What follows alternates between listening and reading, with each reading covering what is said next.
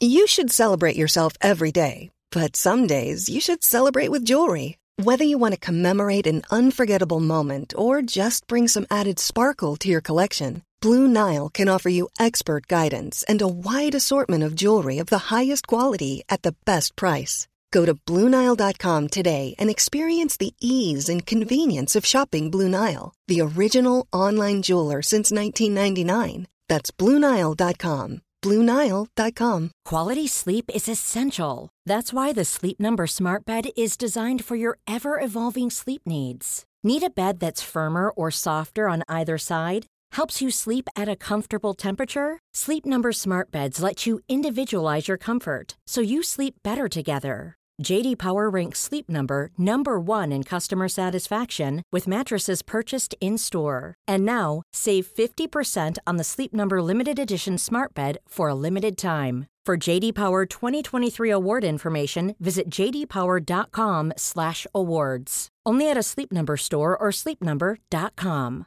Hey, I'm Ryan Reynolds. At Mint Mobile, we like to do the opposite of what Big Wireless does. They charge you a lot. We charge you a little. So naturally, when they announced they'd be raising their prices due to inflation, we decided to deflate our prices due to not hating you. That's right. We're cutting the price of Mint Unlimited from $30 a month to just $15 a month. Give it a try at mintmobile.com/switch. $45 up front for 3 months plus taxes and fees. Promo rate for new customers for limited time. Unlimited more than 40 gigabytes per month. Slows full terms at mintmobile.com.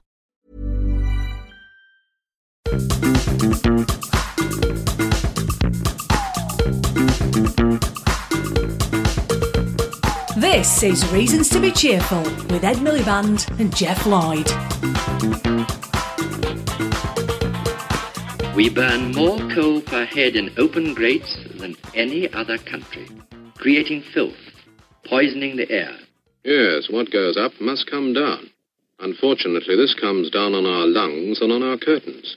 Special filtering bunny masks are the latest weapons devised to combat smog, which last winter killed 4,000 Londoners in a single week. Dogs as well can be protected against the deadly fumes which throw a heavy pall across Britain's big cities every year. Ordinary fog does little harm, but smog, a mixture of smoke and fog, has become one of the greatest mass murderers of modern times. That's what podcasts sounded like in the 1950s. It's true. They are our forebears. ancestors. Exactly. We stand on the shoulders of giants, definitely. I didn't realise that smog was a portmanteau of smoke and fog. I never realised that. There you go. Yeah, I've learned something. And also, I'm seriously considering getting one of those masks for my dog. Yeah, I mean, I think no dog should be without them. Well, that was how they solved air pollution back in the day, and air pollution's what do you we're think they really had those funny voices in those days, or do you think they just sort of made them up? There must be a few Tories in the House of Lords who sound like that. Maybe that's true, actually. Jacob Rees-Mogg, maybe. Yeah, he longed Everyone for a sounded like Jacob Rees-Mogg in the 1950s. Hey, before we get into it, I wanted to mention this, not the Tory, is it Tim Loughton? Yes, Tim Loughton. Who says that he takes a 1 hour bath every day and that's how he clears his mind. And I was wondering, are you a bath man or a shower man? I'm a shower man. Really? Get it over with, you don't enjoy a soak? No time to waste. You probably like the steam because you want to clear the passages. I know that you're struggling this week with a cold. A little bit of a cold, yeah. So you brought with you some cold defence. Yeah. Okay. Do you think that this works, or it's just you think it's just a load of old bunkum? Do you? Well, I just think there is no cure for the common cold, and I think they'll sell you it stuff. does help to sort of ward it off, but maybe it's psychological. Do you ever have to get up in Parliament when you're feeling just awful, like you're about to drop dead? There was one Prime Minister's Questions where I basically had lost my voice, and the night before, and I had this sort of kind of slightly mad dash around the kind of hospitals of London, or at least somebody from my office did, trying to get some kind of, and eventually we found some sort of steroids which bring your voice back. Uh-huh. We found some doctor in the middle of the night, and are you sure it was a doctor? Was he in an alleyway? Quack doctor. No, and he and up to about 11:15 in the morning, all the people were convinced I wasn't going to be able to do Prime Minister's Questions, and then sort of gradually my voice came back. And I think I said at the beginning, I've got a bit of a sore throat, but I sort of got through it. I just sounded a bit sort of husky, probably the best lager in the world. I didn't really want to have to cancel. Right. And just sort of disappear. Because people would have said I was having a breakdown or something. Right. Which on that occasion I wasn't. Ed and I went for a little stroll yesterday. And somebody came up to you in the street and asked, "Can I get a photo?" I think you better explain the context. That sounds kind of weird. Well, Ed and I went for a little stroll. It's a lovely autumn day, and Ed and I thought, what hand better? in hand. What better is there to do this afternoon than go for a little stroll? So we were strolling quite admiring close. the leaves, We were. the birds singing in the trees. It's a beautiful season. So we were strolling close to the Houses of Parliament, and somebody came up and they were very excited to see you and said, "Can I get a photo with you?" And you were very magnanimous. You said, "Of course." I took this girl's phone. I took what I thought was a great photo. I gave it to her. She took one look at it and sort of pulled a face, and then did a selfie instead. Were you sort of, did it trouble you? Yes, I feel like I took a perfectly good photo. What is wrong with it? What was her problem? I don't really know, but I mean, maybe she had her eyes shut, or maybe I had my eyes shut. It was a good photo. I checked. I did that thing where you take two just to be. But sometimes sure. there's more of a sort of cachet with the selfie, isn't there? I don't know. I mean, to be honest, you were in the sort of somewhat in the kind of spousal role, in the sense that Justine absolutely finds it quite tricky when I'm going down the street and then somebody recognises me, not because she cares about that, but because she finds herself just sort of standing there thinking, and I sort of introduce her and then the person is like, tends not to want to talk to her, pretending to be interested, and it's sort of always a bit kind of awkward.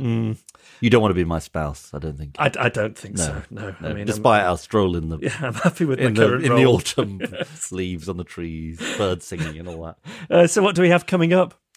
We're going to be talking about air pollution, which is why we played that clip at the beginning. We're going to be talking to Andrea Lee from Client Earth. They're a really good organisation that took the government to court over air pollution, and any action that's being taken actually came because of their 2 court cases against the government.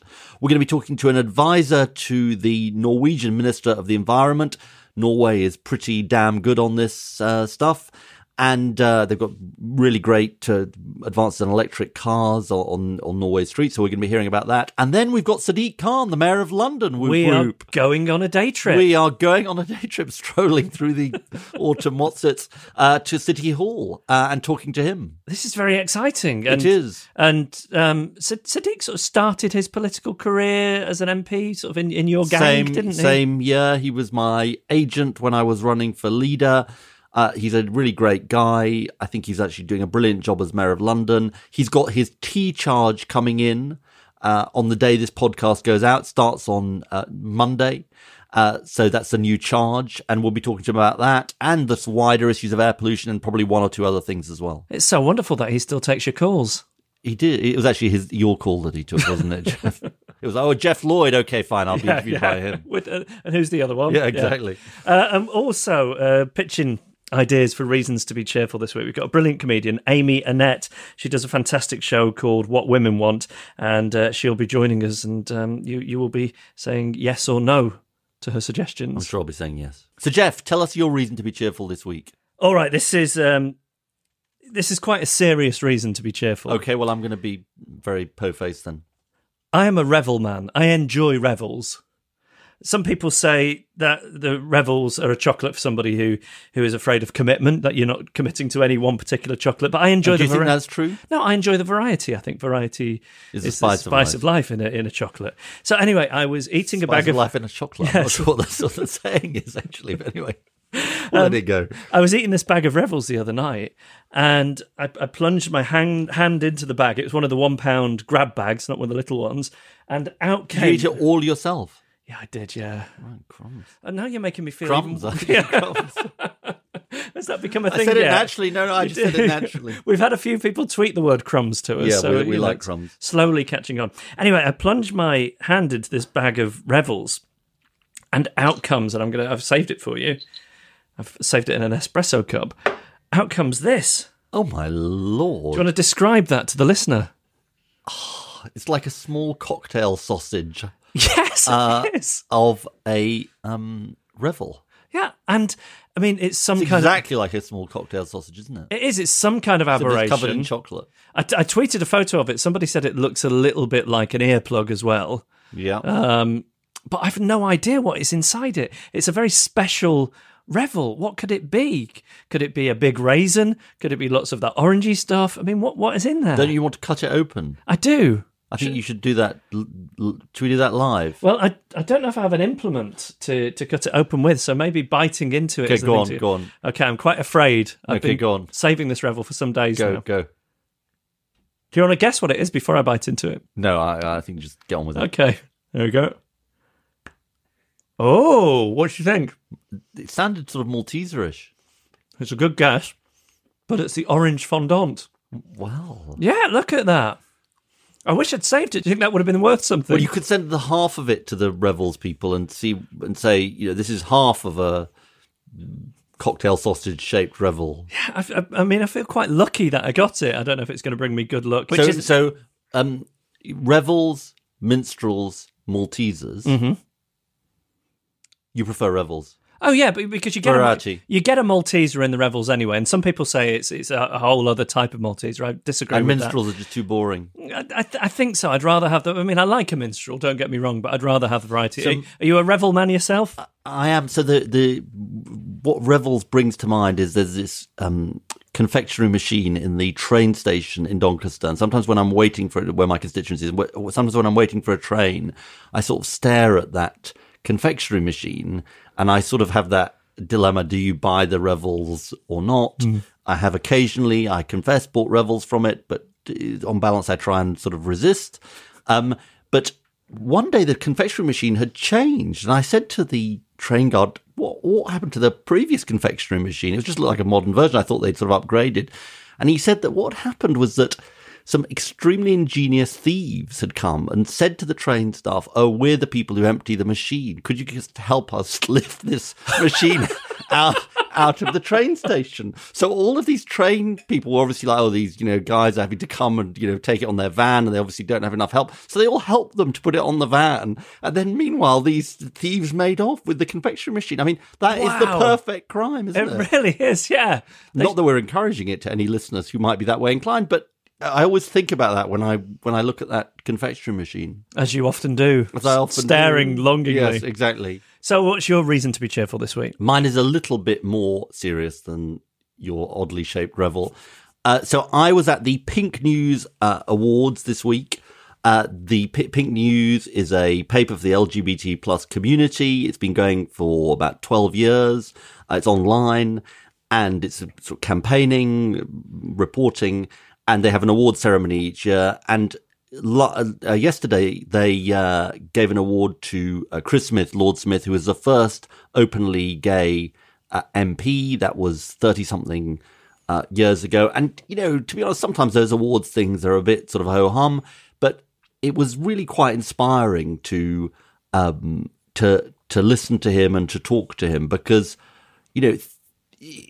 sometimes, and in a way, this is the point of this podcast, we say reasons to be cheerful because there's lots of reasons to not feel cheerful about the world. A slave abolitionist said this thing that the arc of the moral universe is long, but it bends towards justice. And when you look at what the strides we have made, where were we in the 1980s when Chris Smith was vilified for coming out? He was the only MP who'd done it. He faced hatred. He talked very movingly. He got up at a meeting in Rugby, I think, and said, "My name's Chris Smith. I'm the MP for Islington South and I'm gay." And then you had heaps of abuse on him. And, now we have out MPs in every party. I was sitting at a table with Justine Greening, who is the first out female cabinet minister in the Conservative Party, first out female Conservative cabinet minister.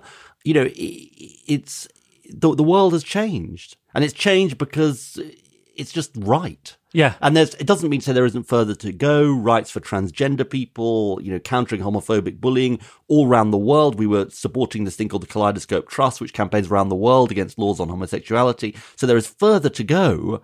But, the world has been absolutely transformed from when I was growing up and I guess when you were growing up. Yeah. Well, that's a great reason to be cheerful. And can I interest you in the other half of my oddly shaped Revel? Oh, I thought you'd never ask.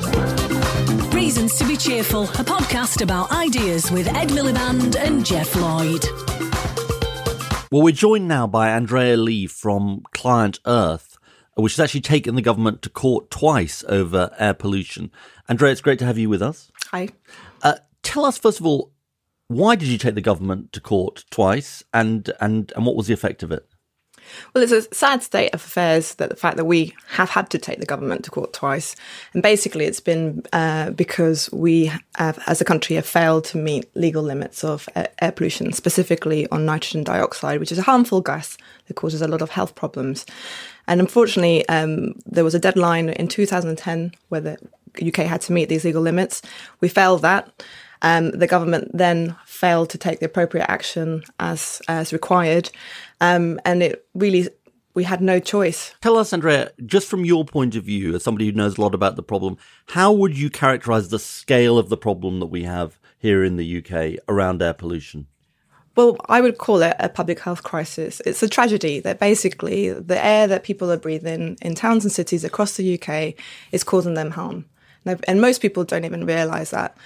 Some people might think, sure, in a town or city, I don't expect to breathe the same sort of air that I would get in the countryside, in the Highlands or whatever. But they don't actually realise that this is actually damaging their health. You know, right from the time that we're in the womb, it's affecting pregnancies. It affects the development of children's lungs, which then causes problems later on in life. It can trigger heart attacks. And actually, one of the biggest health impacts from air pollution is through cardiovascular disease, so triggering heart attacks, strokes.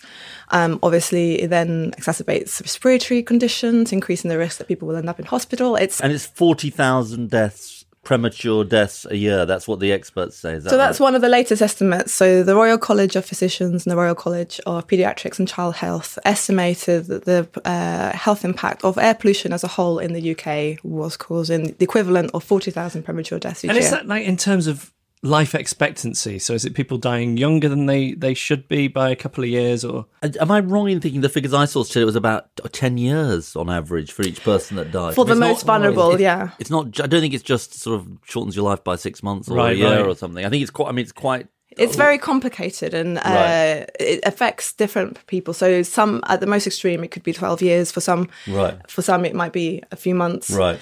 Now, tell us this. You've taken the government to court twice. I think you're thinking about threatening to take them to court a third time. Are they getting to grips with the problem in your judgment, in the judgment of Client Earth? From what we can see in the plans, they're really passing the buck down to local authorities. You know, their experts are telling them what you need to do, these clean air zones. What they should be doing is working with local authorities, but mandating them and saying to them, look, this is what you need to do. This is how we're going to help you do it. Obviously, we need local solutions as well.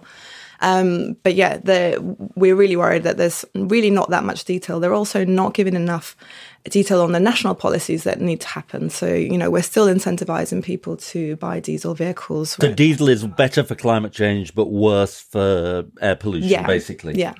So diesels tend to be more fuel efficient, and therefore per mile they produce less carbon dioxide. But at the same time, they produce more particulate matter, and they also emit more what's called nitrogen oxides, which includes the sort of nitrogen dioxide as a harmful component. And are vehicles the lion's share of the problem? Is there stuff to do with industry or business or the way we're conducting ourselves domestically? Or is that just tinkering around the edges? The vehicles are the important things to address? Yeah, well, that's the thing. I mean, there are also a number of sources of air pollution, and we would like to see action on everything. But the government's own analysis shows that where we've got illegal and harmful levels of air pollution, 80% of the problem comes from road transport. You've given the government a pretty low grade. What about Sadiq Khan? How's he doing?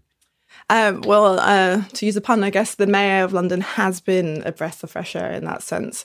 He's really, since being in post, he's really shown that he's acknowledged that the problem is severe, and he's made it one of his priorities. So we really welcome a lot of the announcement that he's made, starting from, starting to improve the alerts, telling people that there's a problem, because even though in London there's been a lot of media about it, there's a lot of people who still don't really think that it's a problem for them. So with the alerts, with looking at how to improve the ultra-low emission zone, bringing in the T-charge next week, really big, bold steps. And looking around the world, we're speaking to someone from Norway. How are they doing? They've got lots of electric vehicles. Yes, so they're seen as world leaders, really. They started as far back as the 1990s in promoting electric vehicles and making them cheaper than petrol and diesel cars to buy. And you can see that if you put the right incentives in place and you use fiscal measures in the right way, you're helping people make cleaner, healthier choices.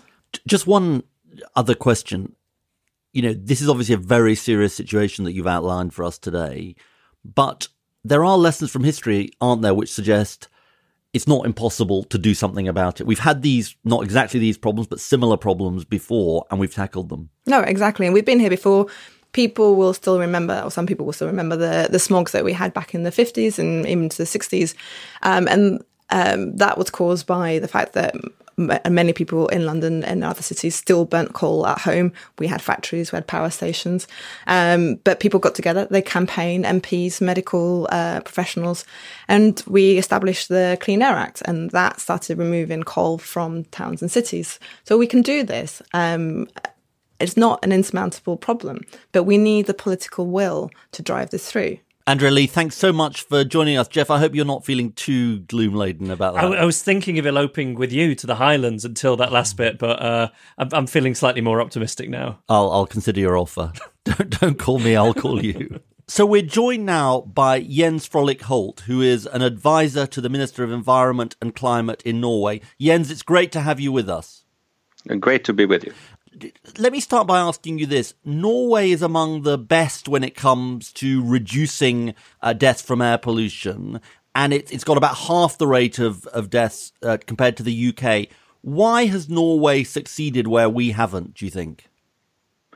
Well, we've also had problems with air pollution in the past, but we've had quite stringent environmental regulations for at least 2 decades when it comes to industry, and we've also done a lot of things on the climate policy, which also has co-benefits for air quality, like our electric car policy, which it's a subsidy for buying electric cars, but you cut the CO2 emissions, but you also increase air quality. I think I'm right in saying that your electric car performance is the best of anywhere in the world. I think you've got about something like 20 times more electric cars per 10,000 inhabitants compared to the UK. How have you been so successful on electric cars?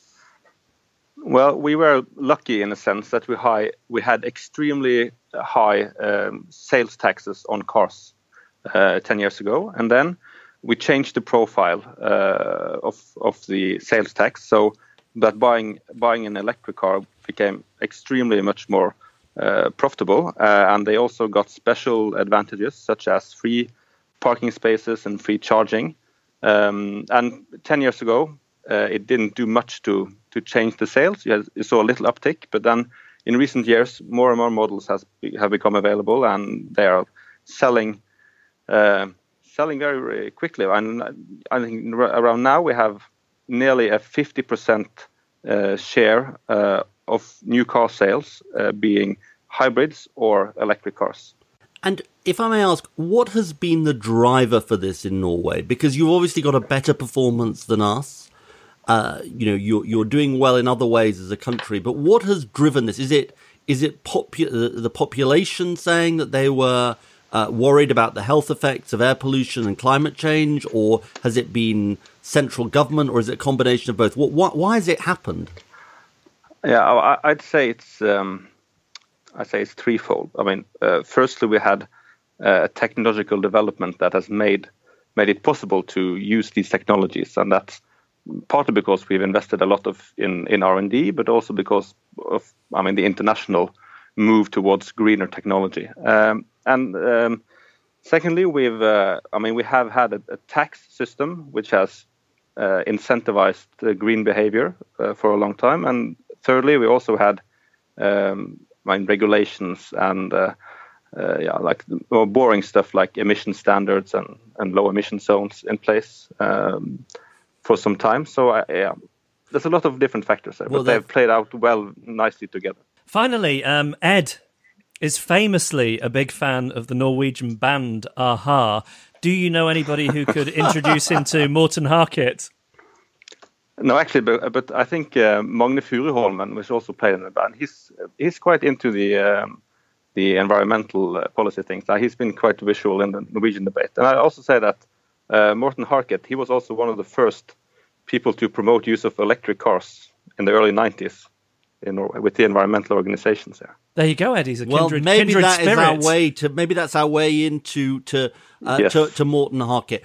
Jens, Yes. it's really kind of you to join us. Thank you so much for telling us about Norway's experience. Thank you.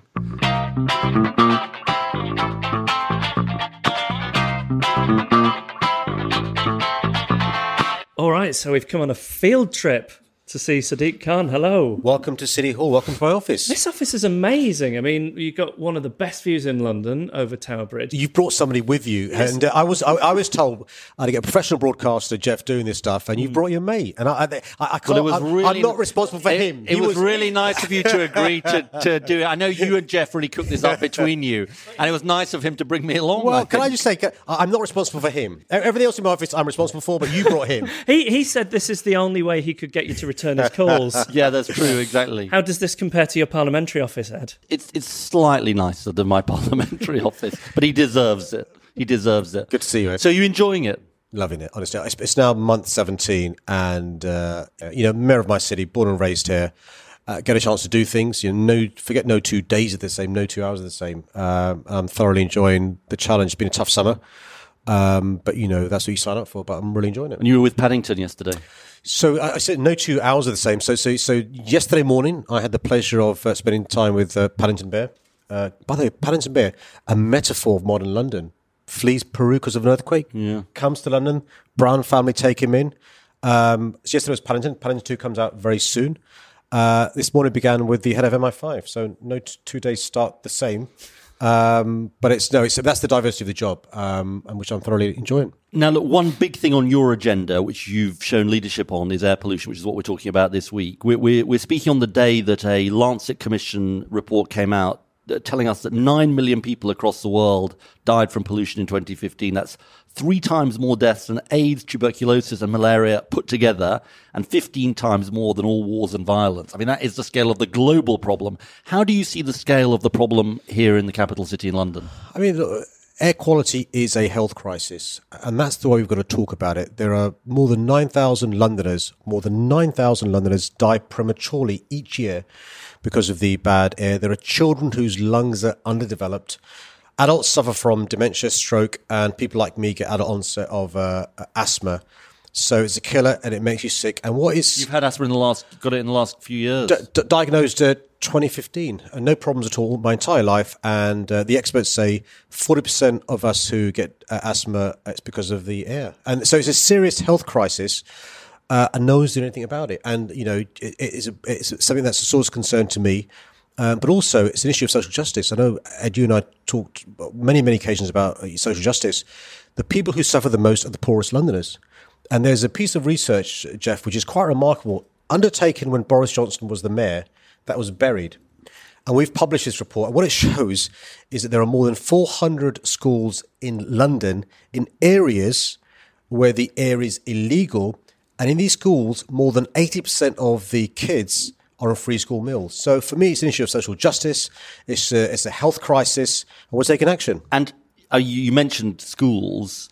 I've got 2 kids at a London state school, primary school. You've got 2 kids at a state school, secondary school. I mean, you must worry about your own kids, because I worry about mine as well. Yeah, this is a big issue. You mentioned, other diseases, and the Lancet report is a good addition to the evidence base we have now. But literally all of us, our children, my mum, your mum, our friends and family are breathing in stuff that is killing us and reducing our lives. And here's the scary thing. You can't see it.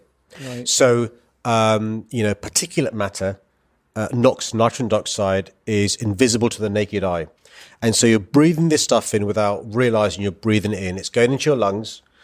And it's causing us real problems, and no action's been taken. And the thing that should really make us angry is the government's known about this for years and taken no action. Previous mayors have known about this and taken no action. The evidence and science is there. And, the question I'm asking myself is, are these the same conversations had 30, 40 years ago about smoking? Yeah, probably, yes. With no action taken. That's why it's so important. But why is it? I mean, these are horrific numbers. I don't understand why this stuff isn't on the front of the newspapers every day. Well, a number of reasons why. Because the easiest thing to do is bury your head in the sand. Look, if it was the case that you could see the soot, you could see the noxious stuff, the public would be saying to people like Ed and me, take action.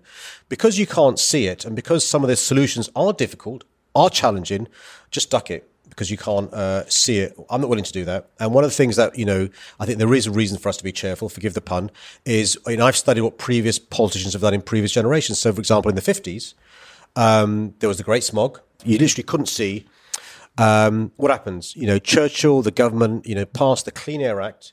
It leads to difficult decisions have been taken. Power stations moving out from inner cities. Leads to not being able to burn the stuff you want to burn in your fires. Leads to all sorts of change being made, but ultimately leads to lives being saved. And similarly, we need a new generation of brave politicians who will take action to do with the noxious stuff we can't see, but we breathe in. So tell us what you're doing. This week, you've got the T-Charge coming in. Just tell us about that for people who don't know what it's going to mean. So we're doing a whole host of things in relation to cleaning up the air. The thing we're doing this week will lead to us having, the most far-reaching emissions surcharge of any city in the world from Monday the 23rd of October. If you have the most polluting vehicle, in broad terms, you can go to the website to see if your vehicle is caught by this. But in broad terms, if your vehicle is older than 2006, you have to pay an additional tenner to come into the congestion charge area. You pay £11.50 for the C-charge area, so you have to pay £21.50 if you're going to come into central London. Why? Because your vehicle is the most polluting vehicle and it's causing huge problems. And we've done some work around this. We're already seeing a change in behaviour. We're already seeing fewer older vehicles coming into central London in advance of the T-charge beginning. We're hoping to see real behavioural change. And what this is leading up towards, Ed, is from 2019, we will have the world's first ultra-low emission zone in London. The T-Charge already is pioneering. No other cities doing this stuff. And the idea is this, look, half of this poison stuff comes from vehicles, half. I'm doing my bit as the mayor to reduce that stuff coming from vehicles, but the government's got to step up and do much more for the other half. And that's why it's important. Tell us about what this ultra-low emissions zone, again, for people who don't quite know the technicalities here. What will that actually mean, an ultra-low emissions zone? So the way to think about it is, look, in broad terms, from Monday the 20th of October, you can only drive into London if you're what's called a Euro 4 type car, basically a car newer than 2006.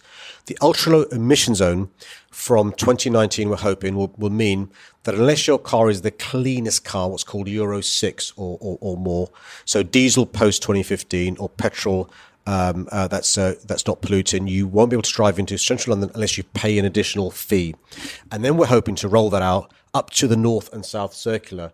And this will literally lead to half of the NOx and particulate matter being removed from the environment. So we've already done the work in relation to the modelling and the difference it will make. It's a good example of cause and effect, but also an example of politicians improving the quality of life of Londoners. And the key thing about this ultra-low emission zone is it will cover a much bigger area, is that right? It's not just the congestion charge zone, which is just right in the centre of London. It's kind of goes far beyond that. Well, 2019, central London.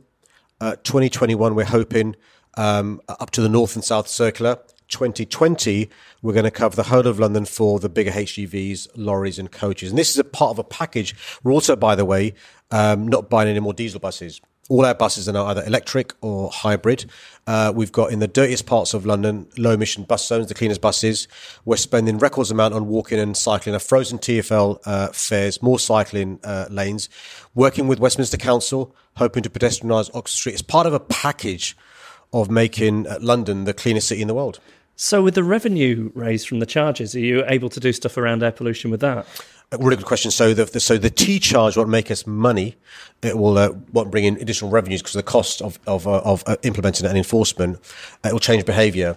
The ultra-low emission zone, depending on how much behaviour we can change, may bring in revenues, and that revenues will be saved to improve the quality of air. We're not going to use those revenues for other things I want to do. We're going to use it for transport, and we've got to encourage people to walk, cycle, use public transport much more than they currently do now. We've got to encourage people to think about when they order stuff from the website that's delivered to their work. We've got to think about logistics. We've got to think about changing behaviour. I want the powers to cap the number of minicabs in London, private hire vehicles. I haven't got the powers now.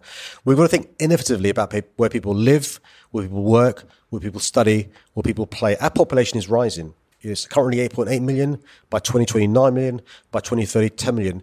Growth per se is not a problem. You've got to plan for that growth, and that's what we're doing. Tell me about this schools thing, because I think lots of parents will worry not just about the route to school that their kids take, but what happens when they're actually at school. And you eloquently talked about the figures. Is there stuff local councils can do? We'll talk about central government in a sec, but is there stuff local councils can do? I've been so impressed by what parents have been doing already, putting pressure on their schools, what head teachers are doing, what councils are doing already. It's part of a package of measures that we can do and we are doing. We're supporting a number of schools across London, a number of boroughs to take action locally. Let me give you some examples. Schools and teachers can encourage parents to walk to school, not to have engines running. You can have screening. Basic O-level photosynthesis we did will remind us that, you've sucking the bad stuff, put out the bad stuff, put out the good stuff, really important. You can change the entrance and exits of school to stop them being in polluting areas. You can change where the playground is and reconfigure. There's a sort of a menu of things schools, governors, teachers, parents, councils can do, and we're supporting them by giving them funding to do so. But what you don't want to do, and I saw this in a school I went to recently in Islington, you encourage parents and children to walk to school, but they're walking on roads where this poison stuff is being emitted by vehicles. And so it's part and parcel of a package of us working with councils and schools and others to improve the environment around London. Now, you said earlier that central government's got to play its part, and I completely agree with you. What do they need to be doing? I mean, one thing that strikes me is that they've said they'll ban diesel and petrol cars by 2040. New production of those cars or sales of those cars. That seems like an awfully long time away, 23 years. I think Norway's doing it in 2025. India's doing it in 2030. I mean, we can do better than that, can't we? Well, the good news is at least they're not in denial. I mean, there was a period of time where I thought they were in denial. So, of course, they can do much more. The way I feel as the Mayor of London is, I'm doing all I can. Literally, there's nothing else left for me to do. But I'm doing it with one arm tied behind my back.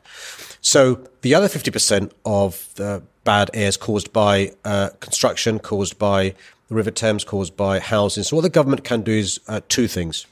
One is, you and I will remember previous governments, previous experts, for very good reason, by the way, saying move away from petrol because of carbon concerns, carbon emissions, and move to diesel.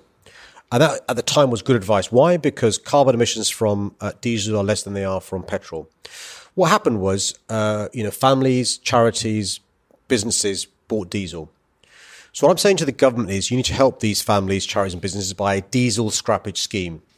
To help the poorest families and businesses move away from diesel. That's the first thing they can do. And they can do it in the autumn statement. They've got the autumn statement next month. They could be doing it then. Absolutely right. I've written to Philip Hammond and I've met Michael Gove and say it's a very simple thing you can do, which will change the lives of those of us who live in cities, but also all parts of the country. The second thing they can do is we need a new Clean Air Act that's fit for purpose for the 21st century, to do with construction, to do with the river, but also to do with the fact that you and I both are concerned about one of the consequences of us leaving the European Union is the regulations, the monitoring and the enforcement that currently exists from the EU will no longer be there. And so, we've got to make sure there's a new Clean Air Act that addresses us leaving the EU. We don't want to, have a situation where our air gets even worse. One of the reasons, by the way, the government's responded with this plan is because of a court case brought by Client Earth using EU legislation. If that EU legislation wasn't there, that court case wouldn't have been brought. We wouldn't have had this response. And so the two things, diesel scrappage scheme, Clean Air Act. Thank you very much, Sadiq Khan. My pleasure, Ed. Cheers, Jeff. Nice to see you. You're listening to Reasons to be Cheerful with Ed Miliband and Jeff Lloyd. It's that time of the year. Your vacation is coming up. You can already hear the beach waves, feel the warm breeze, relax, and think about work. You really, really want it all to work out while you're away. Monday.com gives you and the team that peace of mind. When all work is on one platform and everyone's in sync, things just flow. Wherever you are, tap the banner to go to Monday.com. Jewelry isn't a gift you give just once. It's a way to remind your loved one of a beautiful moment every time they see it. Blue Nile can help you find the gift that says how you feel and says it beautifully, with expert guidance and a wide assortment of jewelry of the highest quality at the best price. Go to BlueNile.com and experience the convenience of shopping Blue Nile, the original online jeweler since 1999. That's BlueNile.com to find the perfect jewelry gift for any occasion. BlueNile.com. Quality sleep is essential. That's why the Sleep Number Smart Bed is designed for your ever-evolving sleep needs. Need a bed that's firmer or softer on either side? Helps you sleep at a comfortable temperature? Sleep Number Smart Beds let you individualize your comfort, so you sleep better together. J.D. Power ranks Sleep Number number 1 in customer satisfaction with mattresses purchased in-store. And now, save 50% on the Sleep Number Limited Edition Smart Bed for a limited time. For J.D. Power 2023 award information, visit jdpower.com/awards. Only at a Sleep Number store or sleepnumber.com. We would love to hear your thoughts on the stuff we've talked about today with Sadiq and Jens and Andrea. You can email us reasons@cheerfulpodcast.com. You can tweet us at Cheerful Podcast or find us on Facebook, facebook.com/reasons to be cheerful podcast. I've just been trawling through the inbox, Ed. Just a few messages here. First one comes from Prasenjit Lal, who says, I just wanted to recount an occasion many years ago when I spotted Ed. Uh-oh. This sounds bad. I was attending a play at the National Theatre in London with my girlfriend at the time. That sounds all right. So something, high culture. It's a cultural event. All right. Okay. And with a girlfriend at the time and her parents, we were watching some Shakespeare play. I can't remember which one. I think it was the one where they eat poop. Right. Which one is that? I think Prasenjit's memory is already faulty in my view. Whilst finding our seats, I noticed Ed and his partner in the audience. I was gesticulating to everyone that it was him and how excited I was to see him. We briefly made eye contact and I received what I can only say was a look of absolute disgust. I put this to the back of my mind. That does not sound like me. Honestly. I put this to the back of my mind and imagined it was just the malaise of being spotted in public. After the performance, we made our way to the bar before heading home. Whilst walking to the exit, I spotted Ed again in the theatre restaurant. Mid-forkful, he looked up. Wasn't a sandwich then. We made eye contact again. He gave me the same look Boris Johnson would give a zip wire. I just want to pull Prasenjit up on this because surely that look would be, is that a publicity opportunity? Maybe Boris Johnson likes zip wires. Maybe I was nice to him. I am, well, obviously not on this occasion. Maybe I was in a bad mood that day, but I tend to try to be incredibly nice to people when they approach me in public. I mean, providing they don't try and sort of, punch me or anything. Is this because you're very needy to be liked? Yeah, probably. You have a deep-seated need to be liked, yeah. I'll lie on the couch momentarily, so Prasenjit, I can only apologise profusely. And if I ever see you at the theatre again or anywhere else where they're eating poop, I'll or not, I will be really nice to you. Do you have any theatre trips planned in the near future that I can tell Prasenjit about? Maybe you could. I'll bear it in mind. Say, why don't you accompany me? Okay, I think there might be an apology too far. This one comes from Piers McKeon, who says, "Hi guys, we have Obamacare. We even have the Boris bike, which I call the Kensicle, by the way. It's not quite as catchy, but he says, I feel it's time Ed put his name to the energy price cap, perhaps the millicap, although perhaps better options are probably available. Thanks, Pierce. What do you think of that, the millicap? I mean, doesn't it sound like a sort of contraceptive? I mean, I don't want to sort of look a gift horse in the mouth here. Pierce, I'm really grateful, but. Can we think of something? Maybe other people have other ideas. I mean, I like the idea of having a sort of policy named after me. It's sort of good for the ego. Is it just me that thinks it has slightly contraceptive sort of? Let me put it this way: what if it doesn't happen with the energy price cap, but we do hear from a manufacturer of sheaths, and they say we would happily go with that name? What would I get out of it? The final one this week comes from Amanpreet Kalon, who says, "Hi. I just wanted to tell you that Ed Miliband is my weird crush." Oh, that is very weird. I mean, I think there's medical help available for Amanpreet. I've always fancied him. He is a hottie, funny and passionate. Oh. I wish he'd become Prime Minister. Oh, me too. I would have trusted him loads more than anyone else. Oh, me too. Not just because he's a hot nerd, but because I believe in his ideas. God, that was really nice of you to write that one, Jeff. Thank you. Thank you very much. I knew I needed cheering up, have a bit of a cold, I suspect that you're setting up multiple email accounts here. Do you think it's like Ed bots? Yeah, exactly. It's like this sort of, Russian equivalent of the What are Russian they called? interference. Cambridge Analytics. Exactly, Yeah. 2016 presidential election. Look, I think you're on to me. I think you're on to me. Look, there is one more that I wanted to read, and that's from Colin Anderton. He says, great podcast this week, gents. The two of you work really well together. That's nice of him. Wanted to hear more about Manic Miner and Jeff's love of text adventure games, but appreciate it was off topic. He then talks about, he works in a business that supports the property sector, so he's interested in the last week's episode on rent controls. He basically says the fundamental problem is we're not building enough homes. I tend to agree with him. But then he goes on, and this is the thing, that really caught my eye.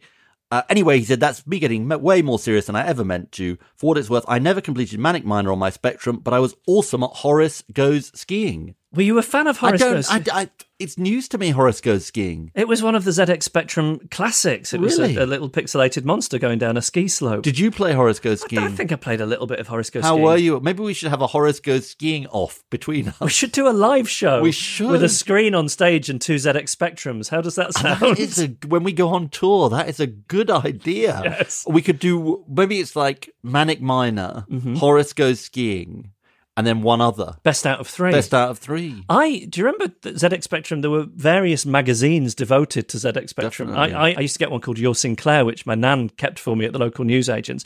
And they had a feature in there called Desert Island Discs with a K. And when I was about 13 years old, I sent off my computer games that I would take to a desert island, and it got printed.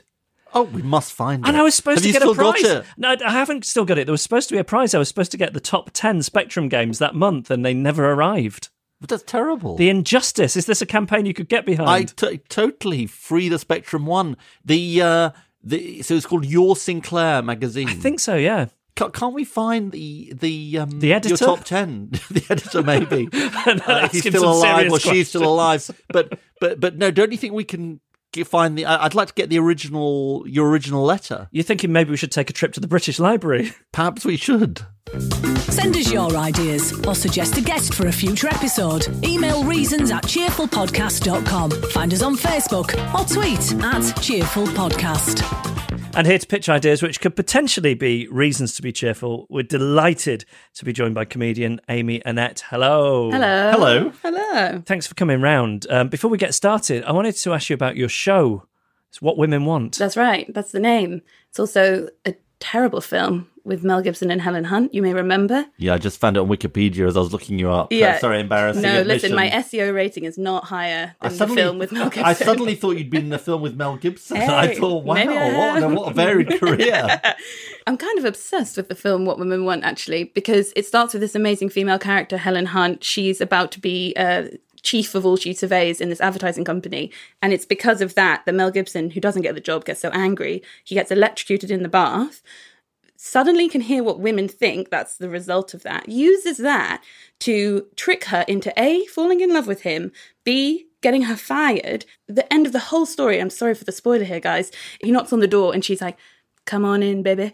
And she wants him and his emotional baggage. Like, that is her journey. Oh, God. Yeah. I mean, I'm no neuroscientist, but I didn't realise that the effects of electrocution were quite that. Well, Jeff, let me tell you, in the Nancy Myers universe, yes, it is. And tell us a bit more about the show then. So, sure, don't use your one time on a podcast to talk about the Nancy Myers film. Fine. The show is called What Women Want, and I interview comedians, as it stands, comedians, because I think they are both observers and very observed, like they're on stage. They know what it is to be sort of quantified, but they also know what it is to sort of look out and see what, is funny to poke out about the real world. And I talk to them about misadventures and misconceptions around what women want. So we've done things like what women want is to be treated like a princess, or what women want is a beach-ready body. So we sort of tackle it, we all respond to it, then I interview them. Right. And it is funny most of the time. I mean, I would love a beach-ready body, but Sure. I don't You're think not that far away. I think I'm Jeff, a long way. You have a away. body, you find a beach, you got a beach-ready body. That's very much... That's how I should be thinking about it. Yeah, exactly. And is it partly about the audience interaction, or is it about their lives? Or It's a combination of the two. So it's loose in so much as people can bring material and talk about how they have observed. But a lot of the time, people end up talking about their personal experiences. That's what I find I do too. And are the panels always women? No, tend to be at least one dude. And do you electrocute the dudes in advance? Yeah, no, midway through. So we try to compare what they think. No, I went to this comedy thing with my kids at the weekend. It was honestly, that audience was a particularly brutal audience. So there was one comic, and for some reason he was telling a story about being naked in W.H. Smith. And this 7-year-old in front of us, my kids are 8 and 6, suddenly shouts out, "Did you have your willy out?" and basically, the poor guy, slightly sort of on stage, you could see him just thinking, well, that doesn't normally happen. Wow. I had some women having a lovely time with some Prosecco in our last one, and Mae Martin was talking about a really lovely moment, and they started joining in, and I was able to be like, "I'm so sorry, please, can you respect the artist?" But I don't think you could say that to a 7-year-old. What do you say to a 7-year-old? And one of them made the mistake of saying, my parents always told me to say no to strangers. And of course, this taught all of the kids in the audience to just start shouting no at the poor comedian, who then said, "Oh, well, I've now realised the rule of kids' comedy is never to ask a question." I've been to one, and the most successful person was doing a story about vomiting and then just kept pretending to vomit, and that really killed. Oh, that's good material for that. kids. Yeah. So, on balance, which is more brutal, comedy for kids or Prime Minister's Question Time? Comedy for kids, I would say, honestly. Right, so good but training. Actually, being a politician speaking to kids in my constituency, that primary school kids in particular, it's not easy either. I've always wondered about that when you see those sort of photo shoots in schools and you see the kids sort of running to the gates to say hi. Are they told in advance what's going on? Yeah, somewhat. They tell them that Ariana Grande is coming. Yeah, exactly. So, Amy, a couple of ideas. What do you have first? Because I was thinking a lot recently about Me Too, which is the hashtag Me Too thing, which is when people are sharing stories of sexual harassment that they sort of kept to themselves. And as usual, there's sort of two sides to the story. One side is that actually, although it was Alyssa Milano of Charmed, of course, actually it was a movement that was started by Tarana Burke 2 years ago, a black woman in America. She's brilliant, and she started it. So there's a whole story of co-opting a movement. But also there's this response to it, which is very much people saying, oh, I can't believe this, you know, loads of statuses and comments and sort of news pieces about people saying, I cannot believe this is true. Why didn't you say something? Well-meaning, but quite frustrating. And it reminded me of the forced plinth. You remember in Trafalgar Square? This is where they would rotate the an individual. There, and I think it was Gormley had a thing where he had someone stand on the plinth and be representative of someone in the UK. And I would like a sort of countrywide equivalent of that, where whatever type of person it is, everyone else has to shut up for a day and we have to listen to this person who normally gets spoken over. So it could be women, it could be people who are in certain jobs, it could be everyone who feels like they're never listened to for a day. Everyone else has to just be quiet. It's always amazing to me how many people are willing to espouse their own opinion on what life is like for a certain type of person in society, rather than actually listen to what they've got to say for themselves. Well, I did this show, so the show used to end with a Q&A with the audience, and the man in the front row looked around, was obviously like, I can think of something, put his hand up, and he was like, well, what about men? And he was like, well, we just did 40 minutes talking about the fact that these kind of conversations are not platformed or valued or heard. Not that the other stories are less important, but they're just heard more. And so I just feel like there's a sort of space for just shutting up, basically. And in the Black Lives Matter movement, there's a whole thing about show up, shut up, which is about being an ally, but not taking the noise. Yeah. But it's really interesting you should say that, because when the Black Lives Matter movement started, people were sort of saying, you know, what's this all about? They don't have a set of demands, et cetera, et cetera. But actually, it wasn't about a set of demands. It was about being heard, exactly as you say. Yeah. And a lot of the time it's like, we will have demands once you recognize our life experiences are real. It's not about kowtowing to your system of politics. It's about showing you that system doesn't suit us because we're not heard within it. Well, I would like to put myself forward to speak on behalf of the gingers as and when this day comes, despite the fact that I'm largely grey these days. But, you know, I was going to say a bit of sort of ginger, well, you could say. There's still a bit in there. Yeah, ginger plus. Ginger plus. That's a very polite way of putting it. What else you got, Amy? So my other thought is I'm really interested in this idea of taking up space. It's about the idea that you don't have space naturally, that you kind of, people feel like they're entitled to a certain amount of space, from really massive things like who is heard, but also down to things like who gets the armrest on the tube. Oh, Right. that is quite difficult. Yeah. It is. And things like if the tube is really full, who feels like they have the entitlement to push on?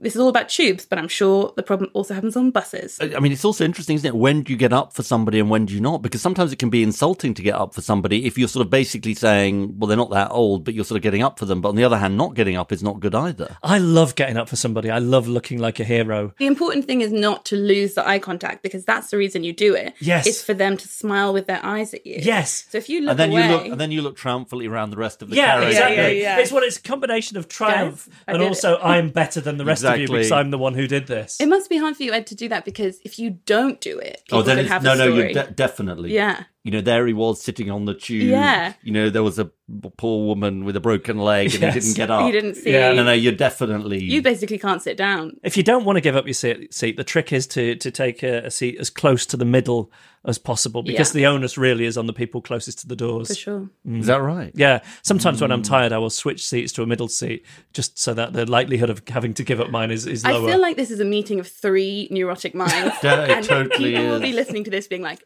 I don't think about any of these things. Well, it makes a change from it being a meeting of 2 neurotic minds. So it's nice. I have a story that I should preface by saying I'm very happy about, because it involves someone thinking I'm pregnant when I'm not, which obviously is everyone's worst fear. But to be fair to the person, I have a Bart Simpson belly. Like, I really just stand very comfortably like that. I stand like a 7-year-old boy, basically, on the tube. Someone said, do you want a seat? So how did you react in the moment? I took the seat. I felt like if I said I'm not pregnant, that was going to make a whole scene. So I took the seat, and then I couldn't remember what pregnant women sit like. And I felt like if I just like plop my bag on they're going to be like, oh, she needs to not do that. The baby is there. Yeah. So I spent a long time thinking, I think they spread their legs. But that shows you're a socially considerate person. I remember thinking, not just for them, like, I think if I was looking on, I'd be like, I don't know if she's pregnant. And so I needed to give everyone the peace of mind that this was a good social interaction, and I Nice. needed the seat, and I was like, thank you. And then I just sort of hovered my hand over my belly. I don't know what women do. One day I'll know. We have an email which is almost on this subject. It comes from Nikki, who says, Hi, Jeff and Ed. I would like to put forward an idea which will make life a lot better. We have a fast lane on motorways. We have a stand on the right on escalators, so those in a hurry can rush on the left side. I think we need to have a fast lane on paths, so busy people like myself and others can get on with our life and not be slowed down by these slow walkers. Wow. I quite like it. There are places where people have mobile phone lanes in some countries where if you want to look down at your phone, you can go into a slower section. Is that I right? read, yeah. I mean, I do walk very fast, and everybody who's ever worked with me says, All "You right, just walk stop too showing fast." off. Sorry, no, I mean, it's quite annoying, actually, for people. I just walk too fast. I'm a fast walker. Are you? My wife says I'm too much of a fast walker. Maybe this is what brought you together. the fast walking. Yeah. United by our fast walking. There's an article on New York Magazine about a woman who chronicled her not moving out of the way in New York, especially, obviously a very fast-paced city, I understand. And she was pushed to the ground multiple times because people were just so like by body checking her, not on purpose, but just so sure that she would move out their way. She fell often. And it was a sort of story of the different bruises. I mean, it's a depressing story, but it's kind of interesting. It makes you realize how often a lot of people spend their time ducking and weaving and making other people feel like there's nothing in their way. But actually, you've just had a lot of people move out of your way. Something to think about. You're listening to Reasons to be Cheerful with Ed Miliband and Jeff Lloyd. So thanks to Amy Annette for joining us this week. You can find Amy on Twitter at @AmyAnnette_, and you can find out more about her show, What Women Want. And thanks to everyone else. Yeah, thanks to Andrea Lee, Jens Frolic Holt, and Sadiq Khan. Great to have Sadiq on the show, wasn't it? Yeah, great having these big beasts, they call them. Beasts. Big beasts. Who else do you know, Ed? Who else can we get on? Well, I know you. I think we've got you already. That's not impressive. I was actually sitting next to John Prescott at something this week, and I explained to him what the concept of our podcast was, and I think I sort of got a half a yes from John. Oh, that would be amazing. Yeah, exactly. Do you think we can get him in here? I think so. We could set up a little croquet in the back garden. That's the croquet. I'm sure he'd like that That joke. could swing it for and us. Also, if you tell him the two Jags joke as well, I'm sure that'll clinch the deal. That's even less tired than bacon sandwich. Yeah, exactly. And your listeners should tell us who they want to see on. We've already had a bid from somebody to have David Cameron on. We're sort of thinking about that one. Reasons at Do you have his number? cheerfulpodcast.com. I have ways of getting in touch with him. Reasons at cheerfulpodcast.com to tell us who you want to see on the show. By the way, keep checking your podcast feed. We're going to be putting out a bonus episode between this week's Reasons to be Cheerful and next. What it is deleted scenes from the Sadiq Khan interview. We had loads of time with him and we asked him about Uber and Brexit and housing and some other stuff too that we didn't get time to include here. So we'll be putting that out in between episodes. And I think we're done. You can follow us on Twitter at Cheerful Podcast and find us on Facebook by looking up Reasons to be Cheerful Podcast. And remember to rate us on iTunes and all the other podcasts. Ed is obsessed with getting us up that iTunes Obsessed with chart. ratings. He's emailing me at 1 a.m. saying, we're at number 2. How can we get to number 1? Exactly. So my please. competitive instinct. So he's been Ed Miliband. He's been Jeff Lloyd. And these have been Reasons to be Cheerful.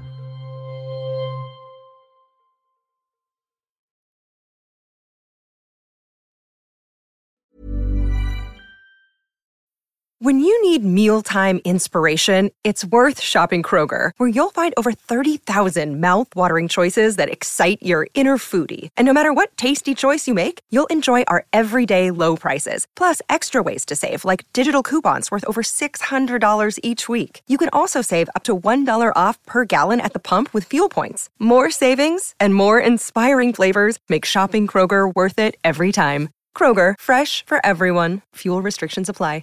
Save big money and transform your home with new appliances now at Menards. We offer the lowest prices and the largest in-stock appliance selection. Ready to take home today. Check out top appliance brands, including KitchenAid, Maytag, Whirlpool, Amana, and Criterion. Upgrade your home and save big money on new appliances at Menards. Shop our entire selection of appliance options online today at menards.com.